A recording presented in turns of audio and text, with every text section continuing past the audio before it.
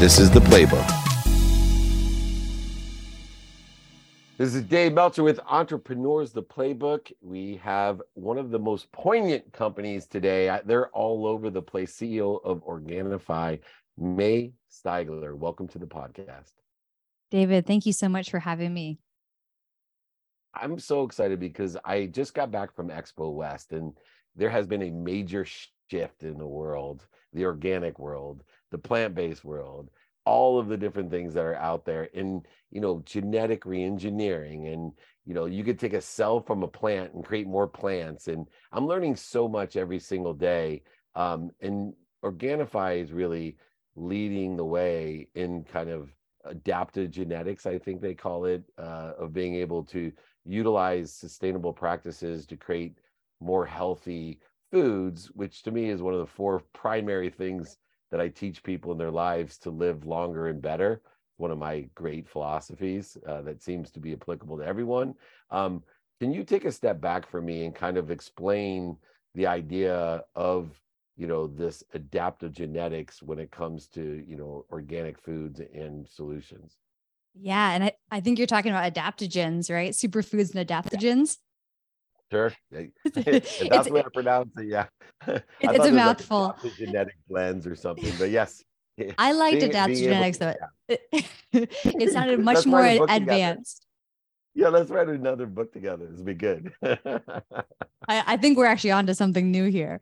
But to your point and to your question, it's a really interesting time to be involved in the industry. I am really exciting to recognize so much of the science that's coming out. It's an interesting intersection point between marrying basically traditional medicine, a lot of like historical, even anthropological research around what herbs and even practices and techniques that cultures used with today's now modern science of recognizing how there's so much plant-based medicine, plant-based benefit that can be had. And I think it's like a great overlap today where we're recognizing kind of this intersection point where modern lifestyles, specifically around stress management, can be supported as we learn how to integrate and eat more consistently these healthy foods. So we really focus at Organifi, we focus on adaptogens, and they're a class of herbs and plants essentially that have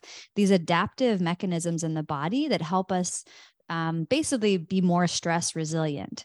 So in a very simple way, I'll explain, as we consume these plants such as like ashwagandha, rhodiola, reishi, lots of mushrooms you hear about, there's a really interesting research coming out to show how consumption of these almost to the benefit of just like simple antioxidants for the body, how much we know they're good for us and help our body adapt to stress.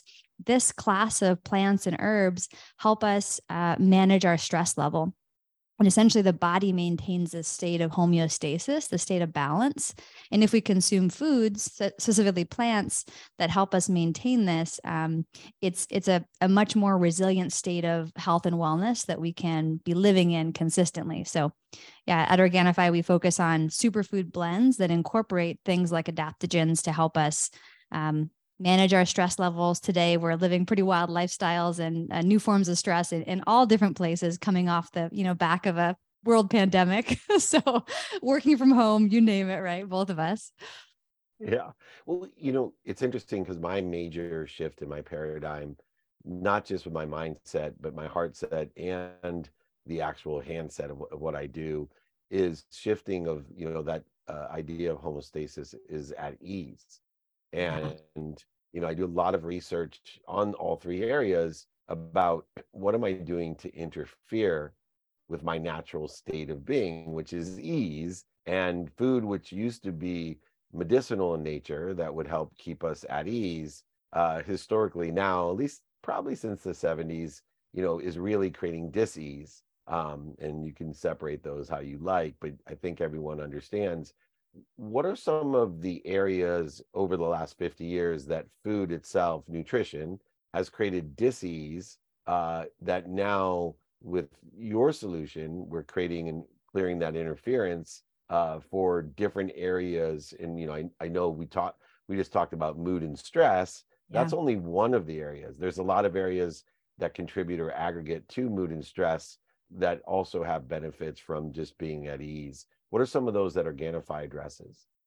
Yeah. And so well said, David. My background and kind of what I studied growing up was agriculture and food science and animal nutrition. So I got into this space about 15, 17 years ago now from more the animal health perspective. I was working in animal nutrition, and something that's so interesting is just to your point, the change in how we produce food over the last 50 to 100 years has really radically changed.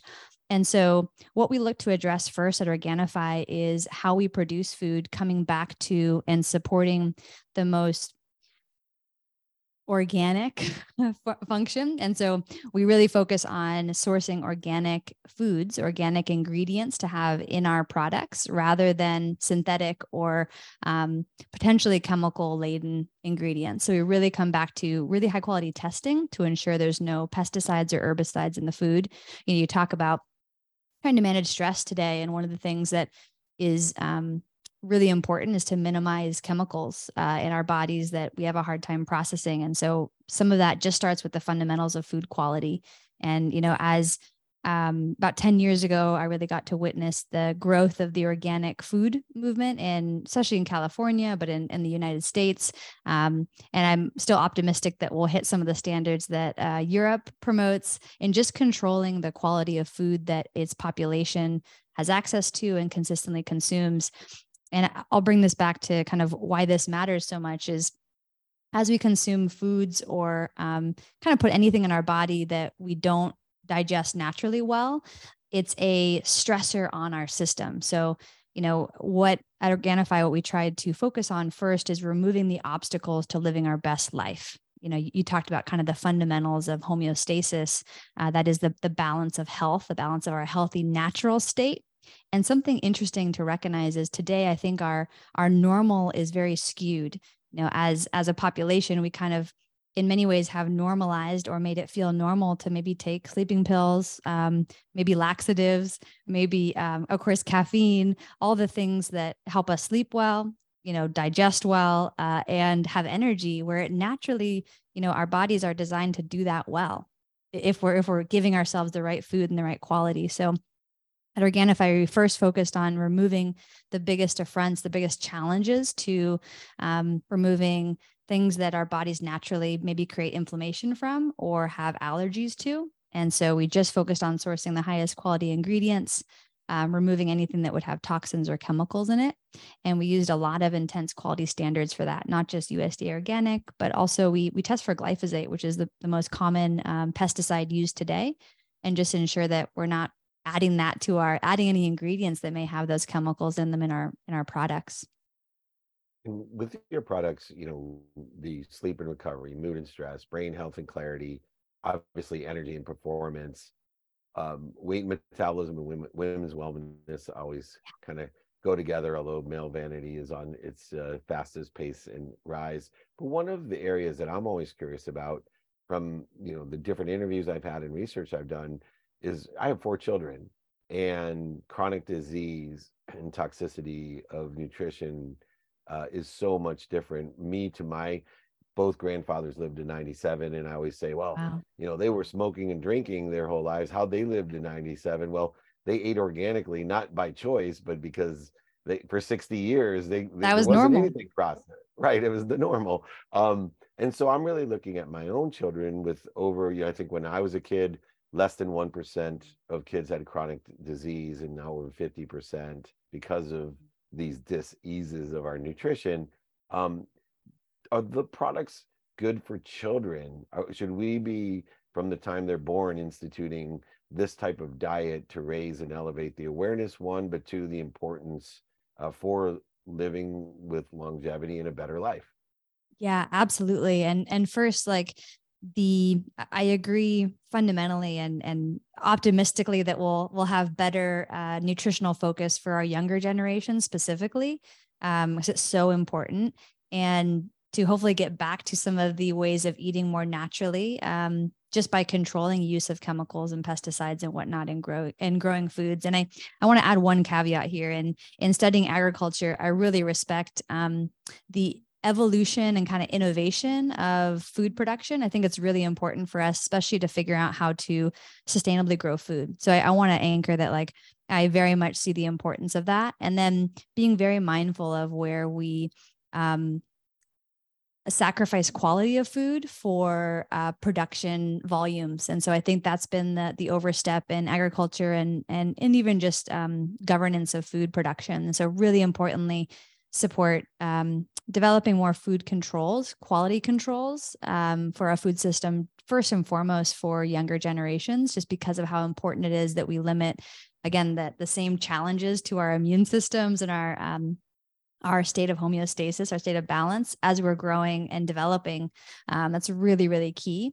And so very safe are superfoods and adaptogens for all different age groups. And I think so importantly, being able to integrate more of those, because so many of them have the fundamentals of just great antioxidant capacity and supportive nutrient profiles. So I think as we get that more expected in our food system, rather than looking at just the macronutrients of, fats, proteins, and carbohydrates, we can start really looking at food value more closely. So I think it requires a new filter, a new lens, or even almost a new language of interpreting some of our food quality. Oftentimes the caloric quality metric that we use for food value is so skewed because we don't look at things like potentially the fact that an apple is not the same as an apple 20 years ago or even 50 years ago. And we put so much value in how a food looks, what a food looks like in the grocery store, like bright red tomatoes, but potentially those have a lot of actually modifications done to them to look that way rather than the nutrient quality of a really ugly tomato. Right. Yeah, no, it's one of the things I looked at trying to find my wife that we were talking about earlier. I said, I'm kind of like the ugly tomato, just really good stuff on the inside. Anyway, what's interesting too in your space is certain people are attracted to the space, and it allows you, I think, to have an advantage in corporate culture. We have different businesses. I'm, coming from technology and sports and entertainment for so many years. It attracts a different type of person than Organifi Undoubtedly. is gonna check. And so I'm a value-based leader. I've written a book called Compassionate Capitalist, Connected to Goodness. Jack Canfield and I, how to build the life you love. I should have been in the organic space or my newly founded adaptive genetic space. I'm founding that. You're making it right now, David. Exactly. I'm trademarking it. But you have such a great culture at the company, which is why I truly was attracted to you in the company. Is I just kept hearing about the best places to work and all the things about dreaming and imagination and the conscious, all these cool things. How important is the core values of the company? Is it easier to attract people that are aligned with your core value? And what are those, core values that created such a great culture that you have there? Years ago, I got great advice to be weird enough that when people walk in your office front doors, they know right away if they like it or not. And many people won't. And so we got that great advice. And I've been with the company since day one, building the team for the last 10 years or so. And so it's been quite an adventure to now be in the CEO seat just for this last 3 years. And over these years, I feel like it is a consistent lesson in what leadership actually means. I think over these different kind of eras within the company, it's always challenged me to continue to build into this space. It's not something that you figure out, even company culture. It's so dynamic. It's alive. It's like yogurt. It's like that kind of culture too. It's made up of the people within the company. So it's always changing. And it is so important to your question to anchor our core values within that dynamic kind of mechanism that culture is maintained and supported. And so it's kind of 3-part. It's the first, the loving kind of what is. So loving whatever our team ultimately is really magic. And it's not trying to make it cookie cutter or comparing our culture to something outside of our own team. So it is being weird and loving that, owning our weirdness. And then it's also consistently aiming to improve and see clearly what our culture is. We do a really intense kind of culture screen as a first interview phase. And it is learning to, there's kind of two parts to this. It's learning to bring in diverse voices. So we want that kind of like the neurodiversity of our team to be quite wide. We want to be able to attract different types of thinking, different, we want analyzers and we want visionaries. It's so important to have those team dynamics built, but it's important that we care about the same things. And so a culture screen is really pivotal in our interview phase and process. And then I think 3, with culture, it's learning how to marry being very people first and people oriented with performance of the business. And how do you consistently connect those two things? Because without that connection, and we've done both, we've swung really hard, like, let's make the best culture ever and make it just like the funnest place to work. And then we've lost sight of some of the performance essentials. And being a privately funded business, we don't have outside funding. Like we have to make it work to be here. The last 10 years we really have. And so it's important to marry that performance perspective to say, people are close enough to their job, even KPIs, to feel traction and impact towards the actual company mission. And those two things tied together is so key. Yeah, when I mentioned the name Organifi, people are like, oh, I love the energy of that company, which I think is a really cool compliment. It's one that I always saw Thank when you. people came in our office is, hey, I love the energy here. That, for me at least, raises my awareness that there's some great alignment in this pursuit of potential, in human potential especially. And I appreciate that. We can give priority pricing to our playbook listeners out there and watchers and viewers. So type in the playbook, they'll give you priority pricing as a code word, and use the playbook. So I appreciate you guys promoting me and Absolutely. benefiting our community of like-minded, like-hearted, and like-handed people. May, just promise me one thing: you'll come on other one of my shows. The world needs to know more about Organifi. Organifi, you got to Organifi your life here. And I've created a new whole category of food called aptogenetic blends. May and I are going to come up with an aptogenetic book about the energetic and genetic inheritances and how to take care of both of those. I've already outlined it while you were speaking. I got a freaky type of mind myself. May Steigler, incredible CEO of Organifi, helping us live long and better lives. Please come back and visit me. Thanks for joining us.